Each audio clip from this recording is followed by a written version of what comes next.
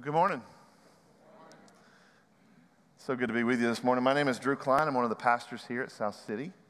And we're so glad you're with us. If this is your first time with us, welcome.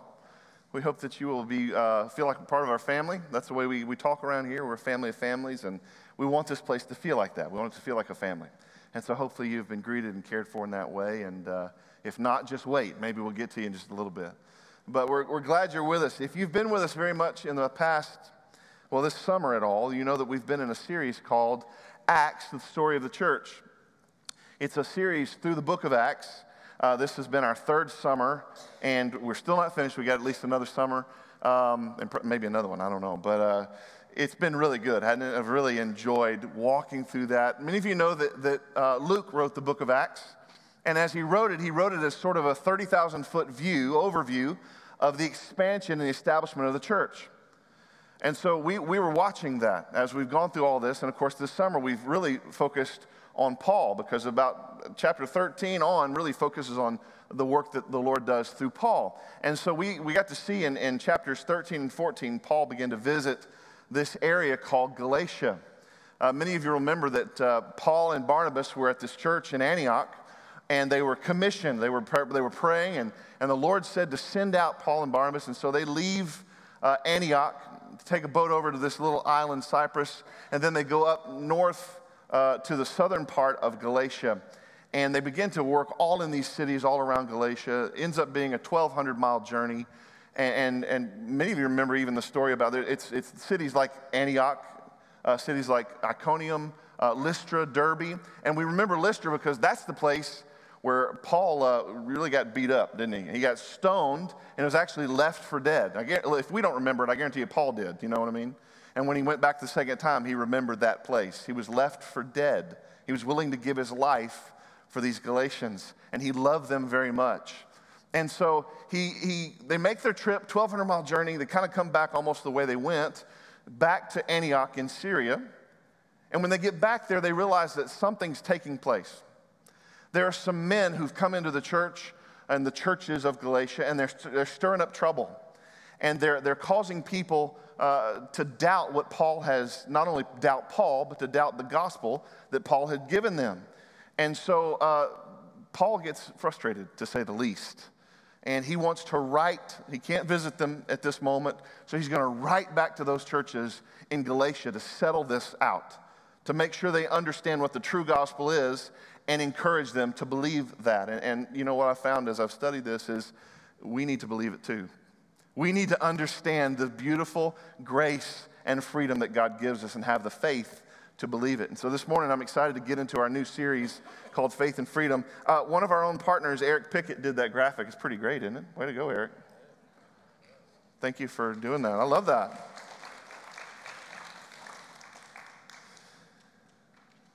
So they've been all over Galatia. They've traveled 1,200 miles.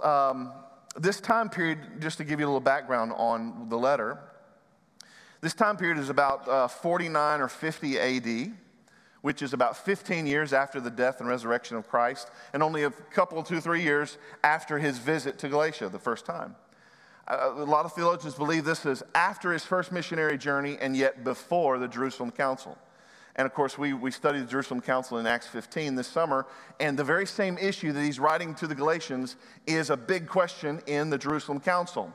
And so there's just something going on in churches where people are really still trying to hold on to their Jewish faith. They're still trying to make Christians do some things to follow this Jewishness. It's hard to believe, and it's even hard for us to believe that grace alone is enough, right? And so we start adding things to try and measure up, and we can't measure up. All we have is Jesus, and he's enough. So what we see is in the book of Galatians, there's a theologian that has said a long time ago that if it weren't for the book of Galatians, then most of us would be pagans. If it weren't for Paul writing the book of Galatians, majority of the Western world would be pagan. Isn't that incredible?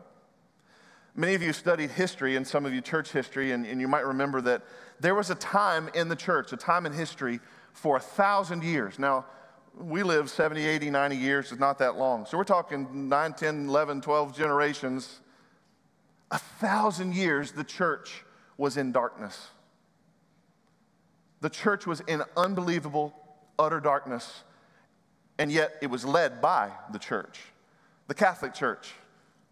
And so Galatians, God used the book of Galatians, this letter of Galatians from Paul to the churches in Galatia, to help Martin Luther begin to open up his heart to what freedom is, to help Martin Luther understand that the Pope is not in control of the Bible is in control of the Pope, right? But that was like heresy back then.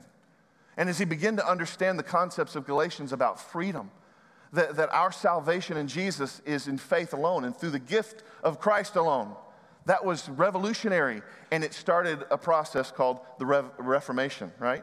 And we're Protestants. We're here as a result of God's work through Martin Luther and others to bring about this truth and to end 1,000 years of darkness. That's a big deal, isn't it? And yet Galatians is a major part of that freedom. The theme of Galatians is freedom. It's freedom from legalism, bondage, sin, hell, death, judgment. It's those kind of phrases are used at least over 20 times throughout the book. And God wants us to have the faith to believe it. Our culture today, however, if you ask somebody in culture, what is freedom? If you just ask somebody you work with or somebody you go to school with, hey, what actually is freedom to you? Many of them might say something like, well, freedom is doing whatever I want to do, however I want to do it, wherever I want to do it, not worrying about consequences, not worrying about responsibilities, not worrying about your opinion of whether or not I do it, right? Have you heard Oprah said this, others have said this, it just has to be your truth, right? You heard that? Your truth and my truth and everybody's truth. What? Gobbledygook. I don't know what they're talking about. There's not multiple truths. There's not your truth and my truth. There's the truth. And we submit to the truth, right?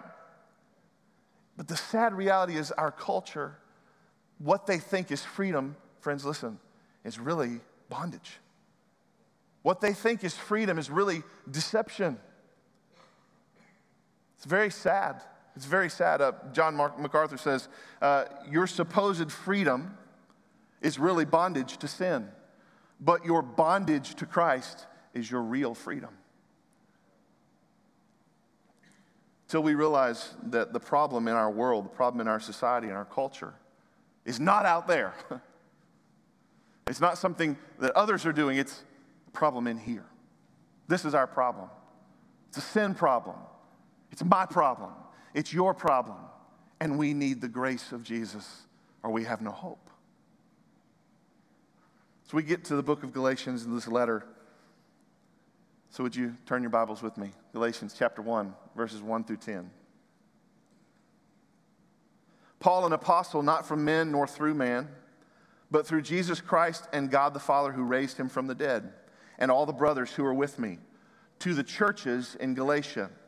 Grace to you and peace from God our Father and the Lord Jesus Christ, who gave himself for our sins to deliver us from the present evil age, according to the will of our God and Father, to whom be the glory forever and ever. Amen.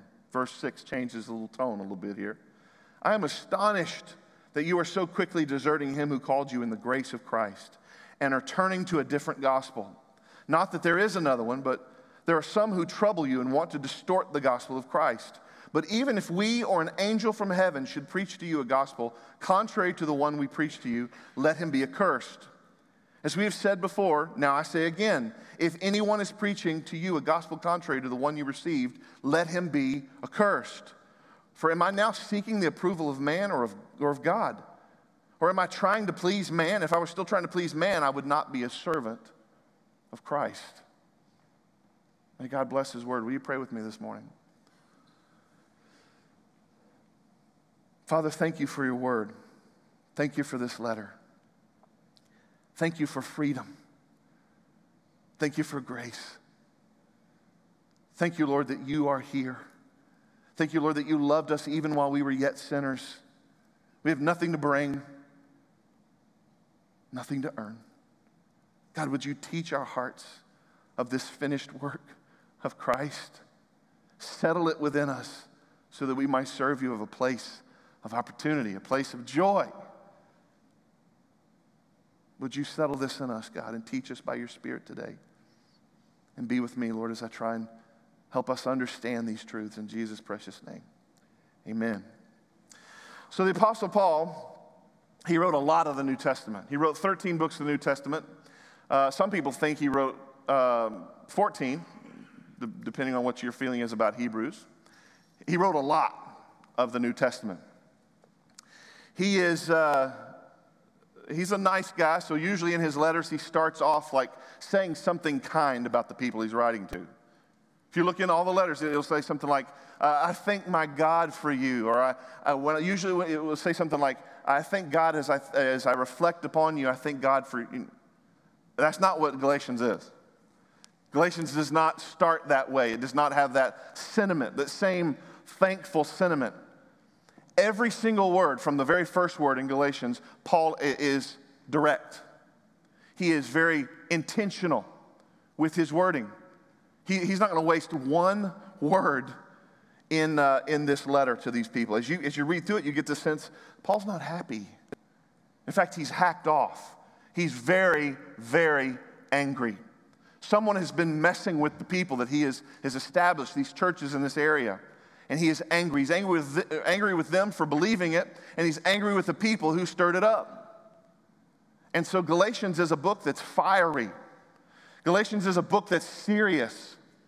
And from the very first words, he starts to unravel what they've been believing. These people had come into Galatia. They're called the Judaizers or the circumcision party. They come in and they start adding these things to the gospel. And one of the things they do is they try to downplay who Paul is. So to the Galatians, they say, who's Paul anyway? He wasn't with Jesus, right? He didn't walk with Jesus. So what does he mean to us? All those guys are in Jerusalem, right? And so Paul, right out of the gate, helps answer a question for them. Look at the very first verse. He says, Paul, an apostle. You see that? Paul, an apostle. The very first three words answer the question, am I worthy to give you this letter? Do I have credibility? Do I have authority to give you this letter? Paul makes it really clear. Paul, an apostle. But he qualifies it. Look here. Not from men nor through man, but through Jesus Christ and God the Father who raised him from the dead. Many of you remember that when Paul had the road to Damascus experience and Jesus revealed himself to Paul, Ananias comes and prays over him, the scales fall from his eyes. You remember that whole experience, and he comes to know the Lord. Well, in that moment, one thing he could have done was rushed up to Jerusalem and gone to see the big A apostles, the capital A apostles, right? The guys who were with Jesus, and said, guys, I had this crazy vision, and Jesus was there, and he explained himself to me and gave me this gospel. And what do you think? Should I start preaching? What's your thought? Is that what Paul did? No. Paul didn't do that. Paul started preaching immediately. It says he went off into Arabia for 3 years, and he comes back to Damascus, and Paul didn't need the approval of man, not even the capital A apostles. He had the approval of the risen Jesus. That was enough. Theologians talk about apostles in two ways. Capital A apostle is the apostles that were with Jesus. So when Jesus says, go into all the world and make disciples, right? They go from being disciples, learners is what that means, to being sent ones into the world. Apostle means sent one, okay? So they go from disciples, learners, to sent ones, apostles. But theologians call them capital A apostles because they have been sent by Jesus himself. We need to understand the difference in those apostles and other apostles who've been sent by men. We had this time period we were studying about Paul and Barnabas. You remember how Barnabas was sent? The leaders, the elders, they're praying, they're worshiping, and the Holy Spirit says, send out Paul and Barnabas, right? And so men pray over Barnabas and Paul, and they send them out. And Paul later calls Barnabas an apostle. But Barnabas is a lowercase a apostle, right? Because he wasn't sent out personally by Jesus. He was sent out by men, by the church. Still valid, still worthy, still called of God, but not a capital A apostle. Let me show you the difference. If you're a capital A apostle, when you write things about God, it's not opinion, it's scripture. Do you see that? There's a difference.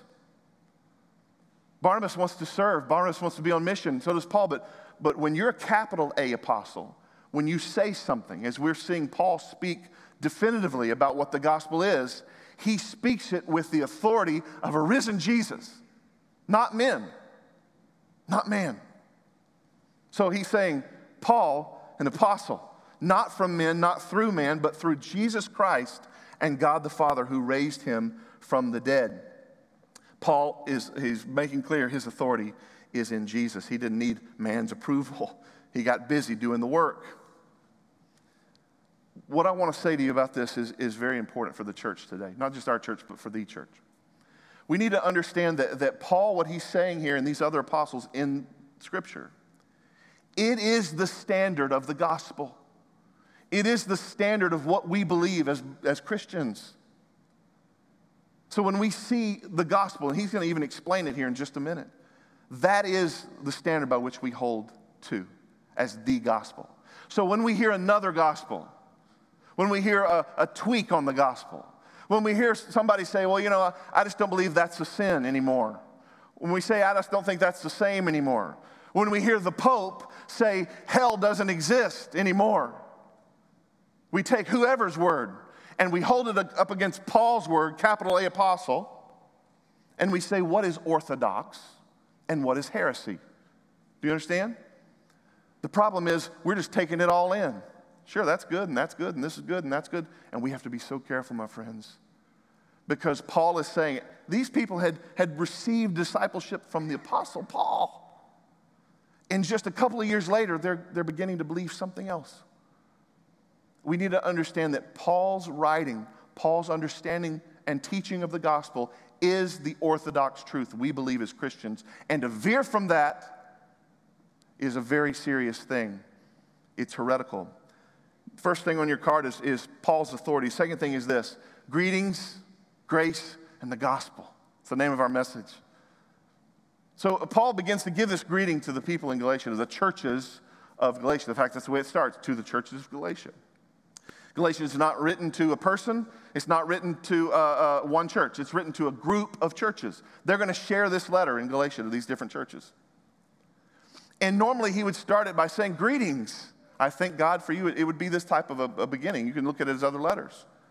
He changes even the greeting. Again, every word full of intent, packed with intentionality, packed with meaning. Paul, an apostle. And then he gets to the greeting. He says, not greetings, but he says, grace and peace. Let's look at what he says here. Verse 3, grace to you and peace from God our Father and the Lord Jesus Christ, who gave himself for our sins to deliver us from the present evil age, according to the will of our God and Father, to whom be the glory forever and ever. Amen. Paul starts off by changing even the greeting because he wants to show at the very beginning grace. See, grace is the very thing the Judaizers, the circumcision party, didn't have, didn't understand, and yet it was the very thing the Galatians needed.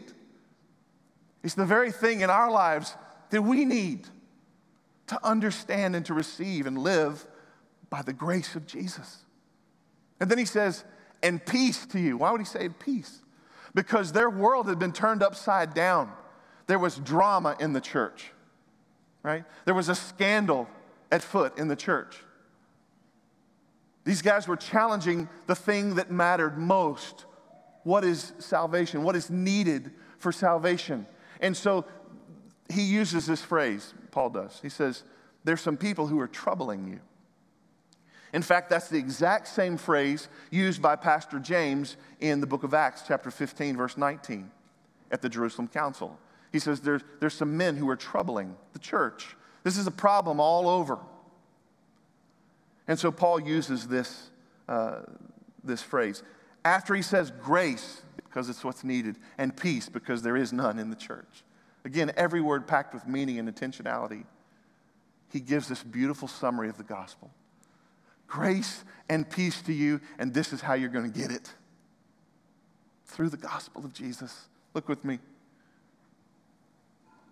Grace and peace to you from God our Father and the Lord Jesus Christ, verse 4, who gave himself for our sins to deliver us from the present evil age, according to the will of our God and Father, to whom be the glory forever and ever.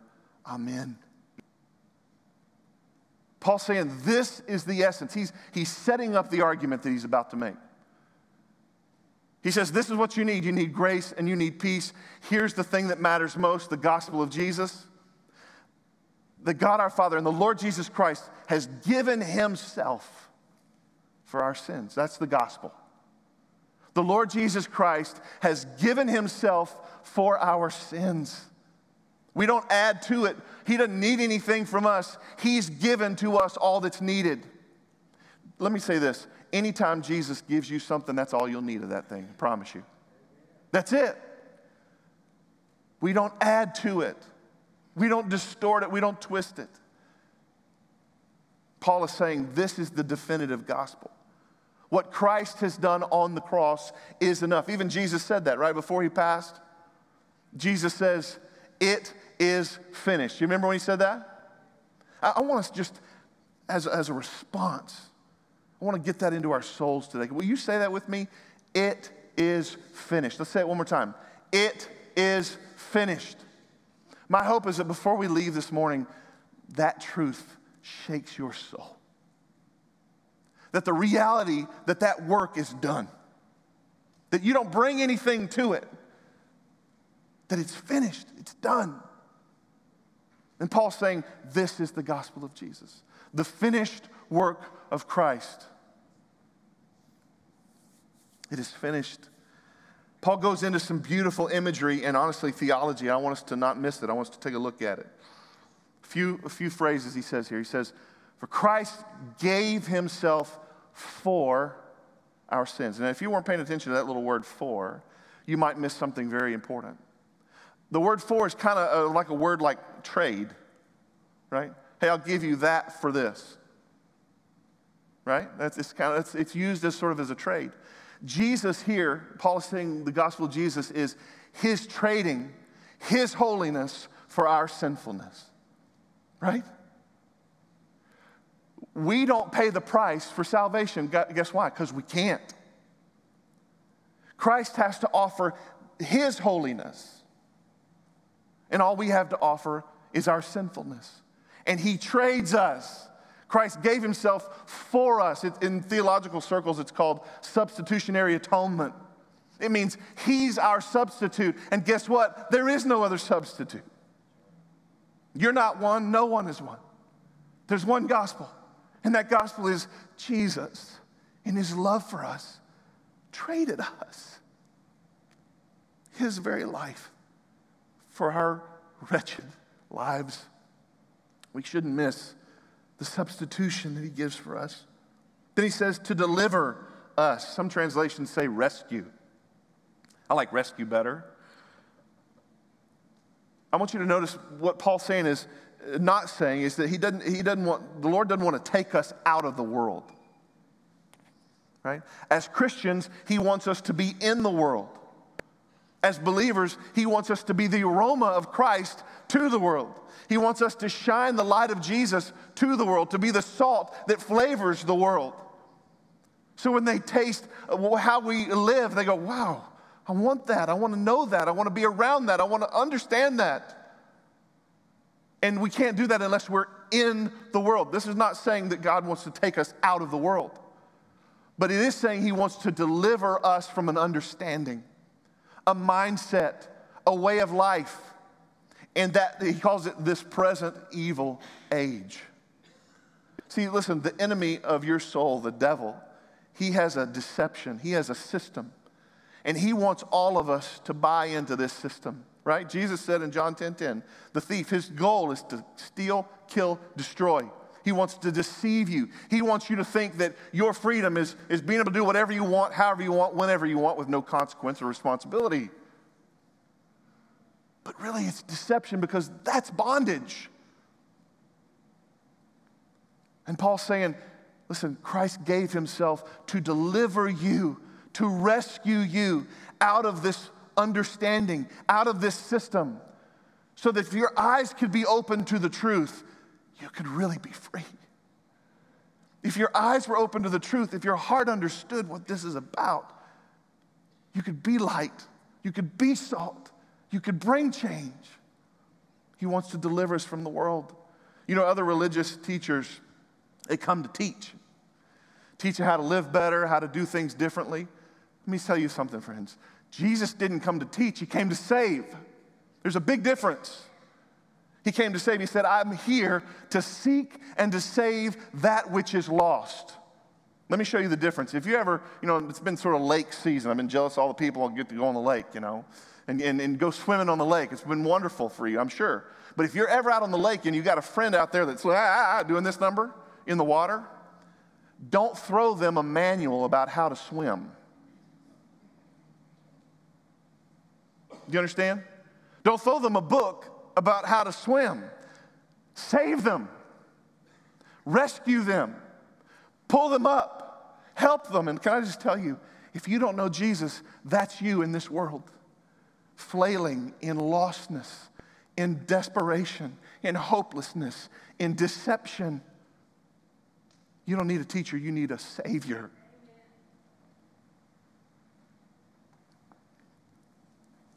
Tim Keller says this. He says, this is the humbling truth that lies at the heart of Christianity. We love to be our own saviors. Our hearts love to manufacture glory for themselves. So we find messages of self-salvation extremely attractive.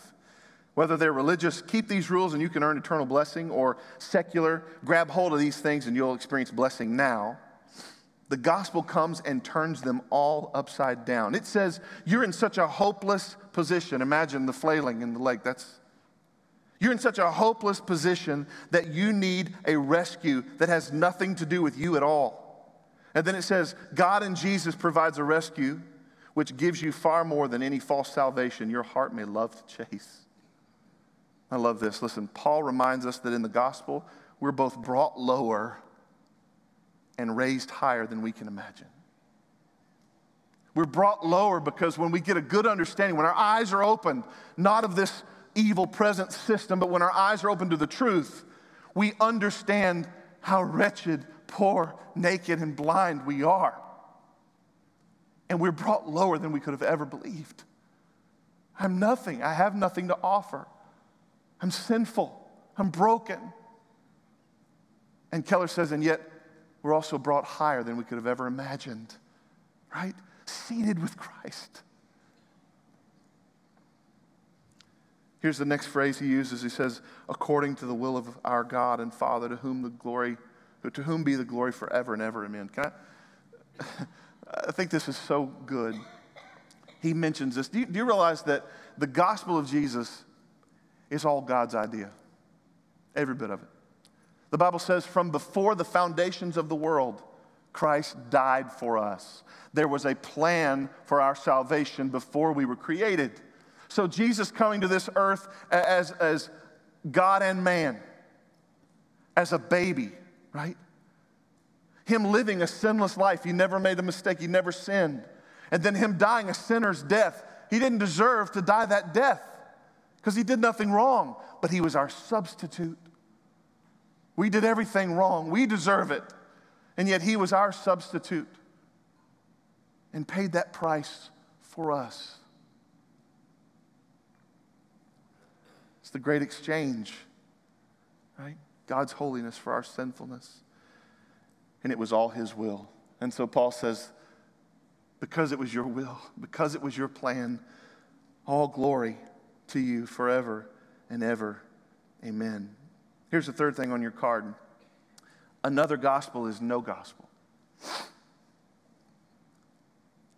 Another gospel is no gospel whatsoever, right? His tone completely changes. It still sort of sounds greeting-oriented, even though every word is intentional and filled with meaning. The tone changes. Paul's not happy. Verse 6 here, look with me. I'm astonished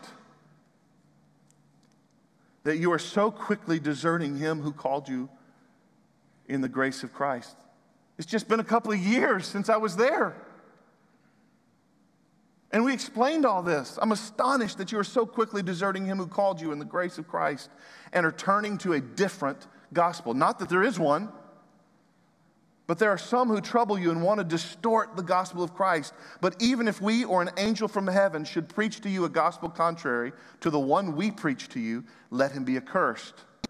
As we've said it before, now I say it again. If anyone is preaching to you a gospel contrary to the one you received, let him be accursed. Paul's frustrated.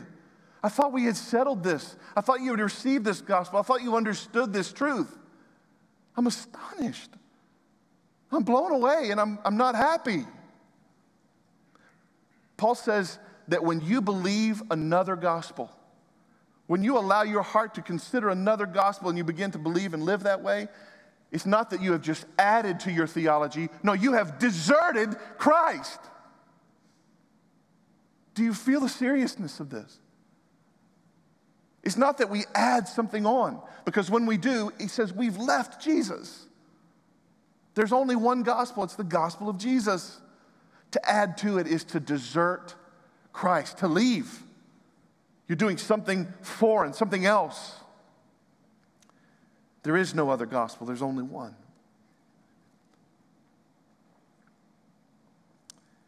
He uses this wording from Pastor James. James uses it in Acts 19. But what was going on, he explains, and Luke explains in Acts 15:1. Look here. This is what the case was. This is what the situation was. It says, but some men came down from Judea, and they were teaching the brothers, unless you're circumcised according to the custom of Moses, you cannot be saved. Sounds pretty definitive, right? Here's the rule, guys. Yeah, Jesus, okay, we get that, but if you're not circumcised, you're not saved. If you don't follow the law of Moses, you're not saved. You got to do your part, man. And isn't that everything in our world, right? In order to make more, we work harder. In order to get a better shape, we got to work harder. In order to, everything about us is about, yeah, we got to do our part. Not in the gospel. We have nothing to bring. There is no our part. So not only had these false teachers questioned Paul's authority, but they were trying to say, you're responsible for part of your salvation, right? You have to do a certain part to go to heaven, to know God. Paul's saying this very clearly. The gospel plus anything is nothing. Gospel plus anything is nothing. You've made it a no gospel, a non-gospel. He uses this word, distort. He says there's some people who are distorting. In the Greek, that literally means reverse. Distort is not like you tweaked it, right? It's running a little odd. No, it means the opposite. When you mess with the purity of the true gospel that Jesus gives you salvation as a gift, it's not a reward to be earned. You reverse it, and you make it a no gospel. Paul's saying, Jesus has done the work. We don't need you to add any work here. It is finished. Would you say that with me? It is finished. Paul adds a very serious warning to anyone who would do this. Very serious. Verse 8, he says, but if we or an angel from heaven should preach to you a gospel contrary to the one we preach to you, let him be accursed. And then for clarity and for impact and effect, he says, as we've said before, so now I say it again. If anyone is preaching to you a gospel contrary to the one you received, let him be accursed. The word in the Greek is anathema. It's eternal judgment to hell, is what that is. Anyone who would bring in this different gospel, let them be eternally judged to hell. And his listeners and us kind of go, whoa. And for him to say it twice is like coming up to you and shaking you by the shoulders and going, did you hear me? Do you understand? He makes it so clear. This is not just Paul's opinion. I wrestled with this. Hey, is this just Paul really frustrated here, you know? No. Paul's a capital A apostle, and what he says is Scripture. That's what he says.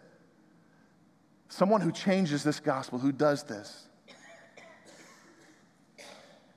is a heretic. And he gives this warning. I love the fact that he doesn't just, it would have been easy for Paul to go, don't listen to those idiots. Didn't I tell you something? But he doesn't do that, does he? Paul says, you know what? Even if my team come back to you and we preach to you a gospel that was different than we first preached to you, then I need to be accursed. And then he ramps it up unbelievably and says, if an angel from heaven. I mean, can you imagine? All the stories of an angel from heaven are so phenomenal that people usually fall over it like they're dead. Can you imagine if an angel from heaven shows up and says, hey, you just need to add circumcision, then you're good to go. You can go to heaven. It would be sort of believable, huh? Paul says, no. The gospel that was given to you is God's gospel. It is the filter. It is the standard.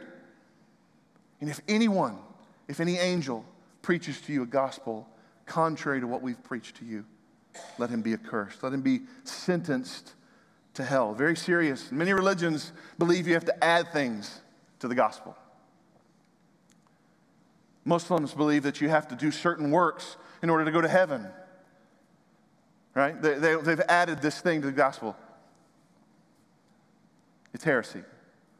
Mormons, you have to add works to your life in order to go to heaven, to know Jesus, to have eternal life. By the way, what's interesting about Mormonism, do you remember how Mormonism started? Remember that? A man by the name of Joseph Smith has a vision, and an angel appears to Joseph Smith. The angel's name is Moroni. And that angel supposedly gives Joseph Smith an additional gospel. Does this sound familiar to what I'm talking about here? He gives him an additional gospel, an additional way to be saved, an angel, the very thing that Paul warned us of.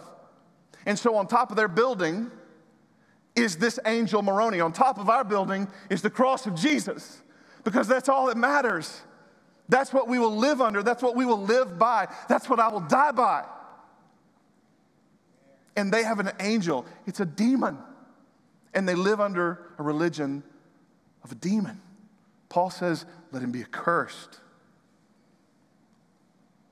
Jehovah's Witnesses believe an additional aspect of truth. They've written a translation of their own that diverts from the gospel of Jesus. Catholicism, in so many ways, you got to do your part. You do your thing. You've got to say so many things. You've got to do these things. No. Because if you add anything to the gospel, you make it no gospel. And you desert Christ. We have to receive. We're not rewarded. The difference. Remember, his gospel, the gospel of capital A apostles, is the gospel. It is the very thing that we should filter all other truths by. Forgiveness is not something you earn. Only Jesus can give it. He's the only one worthy to offer it. Martin Luther said this. He said, there is no middle ground between Christian righteousness and works righteousness. It's one or the other, right? There's no other alternative to Christ's righteousness but works righteousness. It's got to be one or the other. If you do not build your confidence on the work of Christ, you must build your confidence on your own work. There's no other way. We don't add to the gift of salvation, and yet people who are even in Christian circles, we've added some things, haven't we? What about this one? Maybe you're familiar with some churches that believe in order to be saved, you must also be, Well, what is that, It's something added to salvation. Now, should we be baptized? You better believe it, because that's the first act of obedience to Jesus. But we don't have to be baptized to be saved. There's nothing we add to salvation. It's by grace alone, through faith alone. We don't have to be baptized to be saved. Some churches say you have to be able to speak in tongues to show that you have the Spirit living in your heart. What? We're going to add that to salvation. It's not true. Some say you have to be a part of the right denomination. You have to read from only the King James Bible. You have to only vote this way if you're saved. Oh, we have to be careful, friends, of the things that we add to the purity of the gospel of Jesus. We add nothing. It needs nothing. To distort the gospel in any way or add to it is heresy. And it cheapens the cross. When we tell this story of Jesus on a cross, when we tell the beauty of his life given for yours and for me, and then we say, but you got to do a little more. You got to really be good, you got to do these things. We cheapen Jesus' sacrifice for us. God, may it never be. The last thing I want to show you that Paul gives us in this text. Verse 10, man's approval or God's. It says this, for am I now seeking the approval of man or of God? Or am I trying to please man? If I were still trying to please man, I would not be a servant of Christ. Friends, I've read this tons of times. I read this verse this week and it felt like it jumped out at me and pointed at me, you know. Paul wasn't worried about offending those believers in Galatia. He wasn't worried about offending the circumcision party, the Judaizers. He wasn't worried about them either. He wasn't even worried about the big A apostles in Jerusalem. He wasn't worried about them, offending them. He's worried about offending God.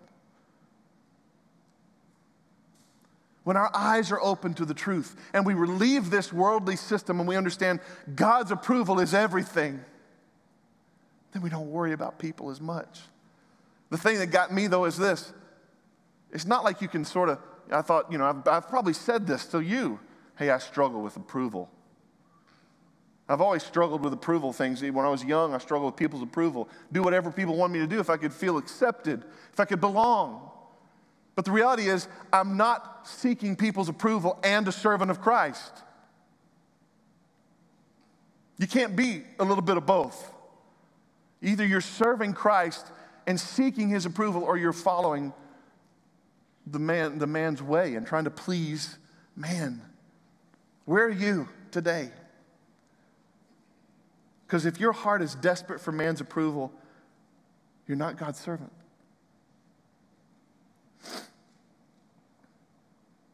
Who's the motivator in your life?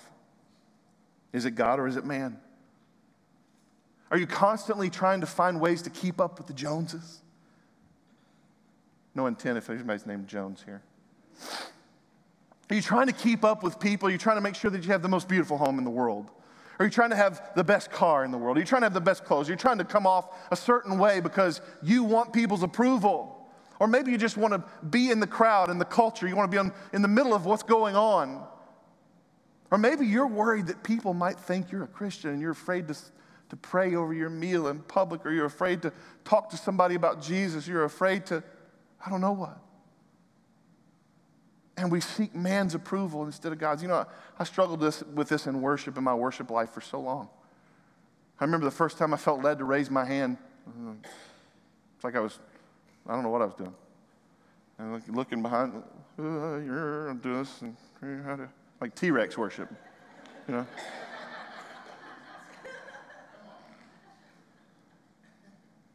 Until I came to this realization that I don't care what you think. I love you. Oh, I wouldn't want to be a distraction to you that would break my heart. But when I raise my hands in worship, it's me acknowledging that I'm drowning.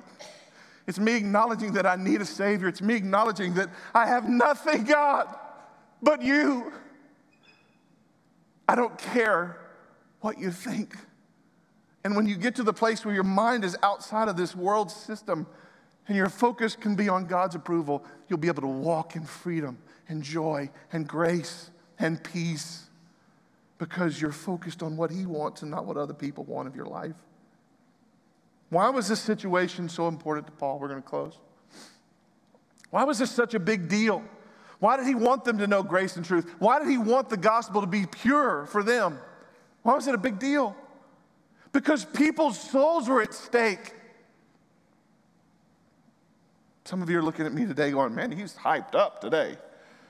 He had the bold coffee this morning. I have that every morning.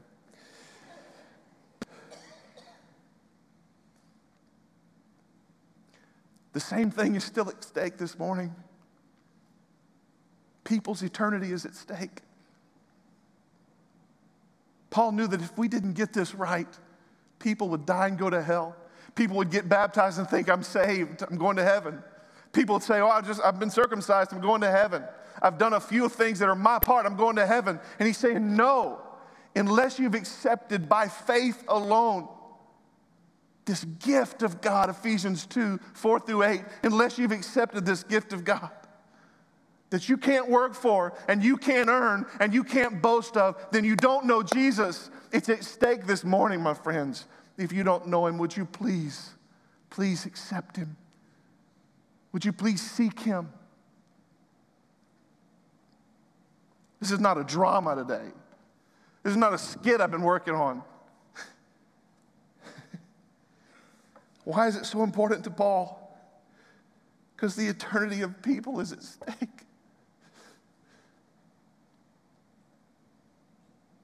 He wanted his people to know the truth.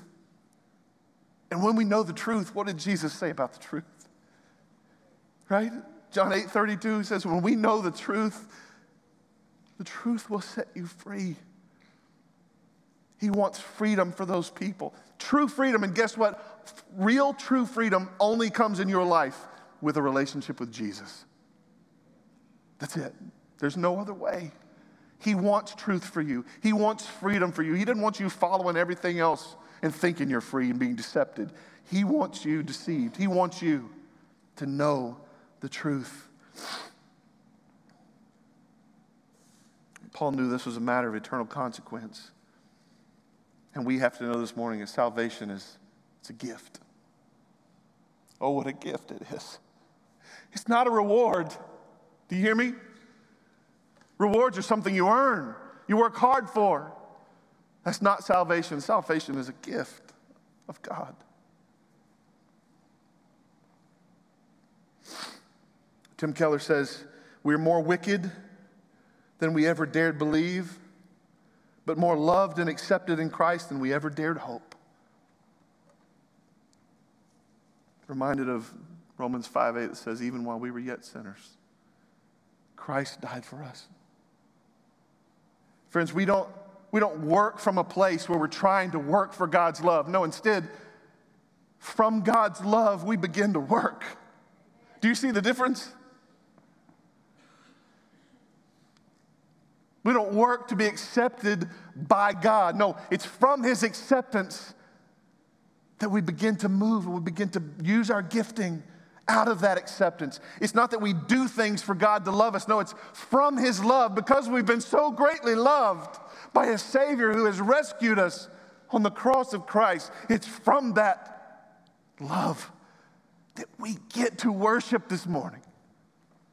It's from that love that we get to serve in our church. It's from that love that we get to go to small group and learn about Jesus. It's from that love that we get to witness to people. It's from that love that we get to be accepted by a holy God. We don't do things for a relationship with God. Because of our relationship with God, we do things. Can I ask you a question this morning as we finish? Do you need a rescue? Are you just flailing in the world? You don't know which way is up. You don't know where you're going. You think freedom is something that it's not. And you need a rescue. In just a minute, we're going to sing a song. If you need a rescue, if you need Jesus, would you please don't worry about the approval of men. Get up out of your seat, and when we're standing to sing, come down here and speak to one of these pastors, one of these elders, and let us tell you about Jesus. Would you do that? And maybe you need a reset on your motivation. Maybe your motivation is, it needs to be reminded of why we're here. Why we do the things God wants us to do. It's because we get to. Out of God's great love for us, we get to love him and each other. We don't have to. We get to. Whatever the case may be, my prayer for us is Paul's greetings to the Galatians, that we would have grace and peace, not because of what we've done, not because of some work we've worked towards, but because God our Father and the Lord Jesus Christ gave himself for us to deliver us from this present evil age. All the will of our loving God be the glory forever and ever. Amen. Would you pray with me? Lord Jesus, thank you for this morning. Thank you for your word. Thank you for salvation, God. Thank you that the work is complete. The work to know you, the work to love you, the work to be accepted by you, it's already done. And I didn't do it. Jesus' work on the cross was a finished work, a completed work. And so he said, it is finished. And yet, Lord, some of us, we just want to keep earning. We want to be accepted. We just have to, by grace through faith, believe that gift has been given to us. And out of that place of love, out of that place of worship, out of that place of adoration, God, we serve you with all that we are. We lay down our very lives, Lord, if you require it.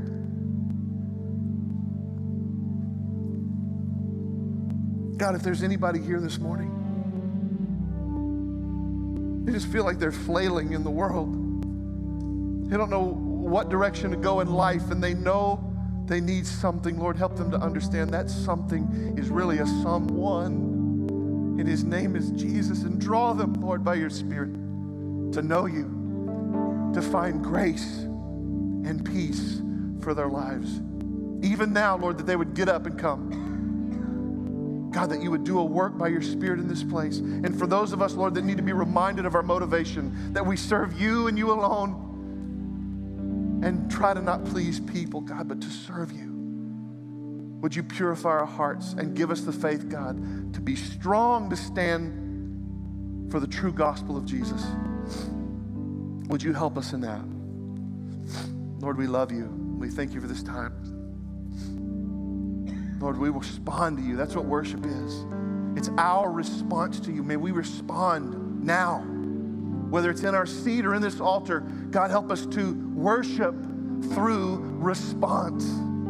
We respond, we change, we live, we believe, we hope in all that you want for us, God, today. In Jesus' wonderful, glorious name, to you be the glory forever and ever, oh God, for our salvation and the gift you've given to us. In Jesus' precious name, amen. Would you stand with us, please?